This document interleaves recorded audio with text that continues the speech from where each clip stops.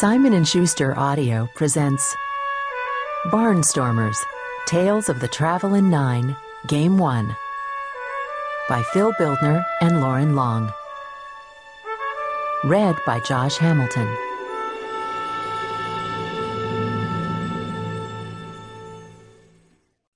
Prologue. Overlooking a field in Cincinnati. Griffith cradled the baseball in the palm of his hand and slowly ran his finger over its loosened stitching. The ball was worn and tattered, and Griffith wondered what still held it together. One thing was certain. It didn't look like the balls the players were warming up with down on the field. But Griffith knew this baseball. During the war, his father had carried it with him wherever he went. Now, standing beneath the great oak on the hill beyond the right garden foul line, or right field. The outfield was once known as the garden, so left field was referred to as left garden, and center field was called center garden. Griffith held the baseball low so that the players couldn't see it. Only his brother and sister next to him could. The baseball was theirs, and theirs alone. No one else needed to know they had it. "You ready?" Griffith asked his sister.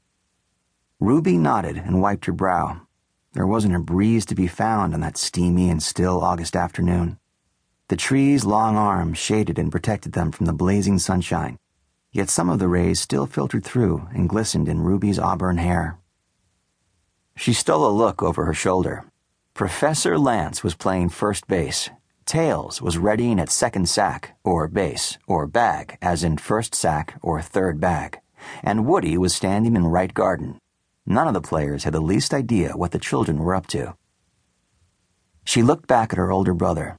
He smiled, and when he did, Ruby noticed a touch of something in his face. She couldn't say for sure what it was, but she had been seeing that look more and more lately. She placed her hand gently on top of the ball. Her fingers wove into her brother's, and she slid her pinky over the odd acorn-sized hole that had tunneled a path nearly all the way through. Graham quickly placed his hand over his brothers and sisters. "Like this?" he asked. "Make sure your fingertips are on the ball," Griffith instructed. This ritual wasn't something Griffith, Ruby, and Graham had ever agreed on. It was something they had just started doing. At the start of each baseball game, they would all hold the baseball. It was a showing of togetherness, a reminder that they were still a family, even though their father was no longer with them. It felt right. Together, the three Payne children looked out at the field and the band of baseball players they had come to know so well. "Now what?" Graham asked in a voice barely above a whisper. "Now?" Ruby answered. "Now, I guess we watch and wait." 1. The Piggytown Showdown, 2 days earlier. Graham had fire in his eyes. He stood toe-to-toe with the older boy, and no matter how hard Ruby tugged at him, he pulled away, refusing to back down. "You think you can beat the Traveling Nine?" Graham pointed at the boy's chest. "You don't know what you're talking about."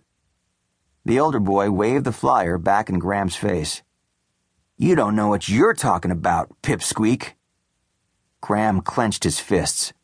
"The Traveling Nine can beat any team from your Piggytown." "Piggytown?" the boy laughed. "Try Porkopolis, small fry. That's what we in Cincinnati call our city. Porkopolis, the pork-packing capital of the world." "Piggytown," Graham repeated louder. "No Piggytown team can beat the Traveling Nine." Ruby grabbed at her little brother again, afraid that he would try to tackle the other boy right into the Ohio River. "Let me tell you something else." The older boy towered over Graham.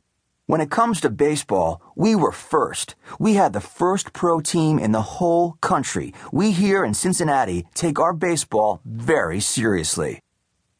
"So, who cares?" Graham fired back.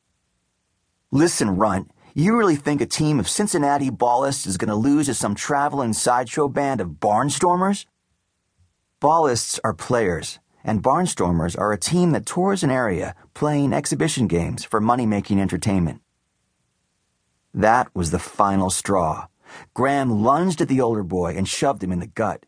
The older boy winced and doubled over, but only for a brief moment, and for not nearly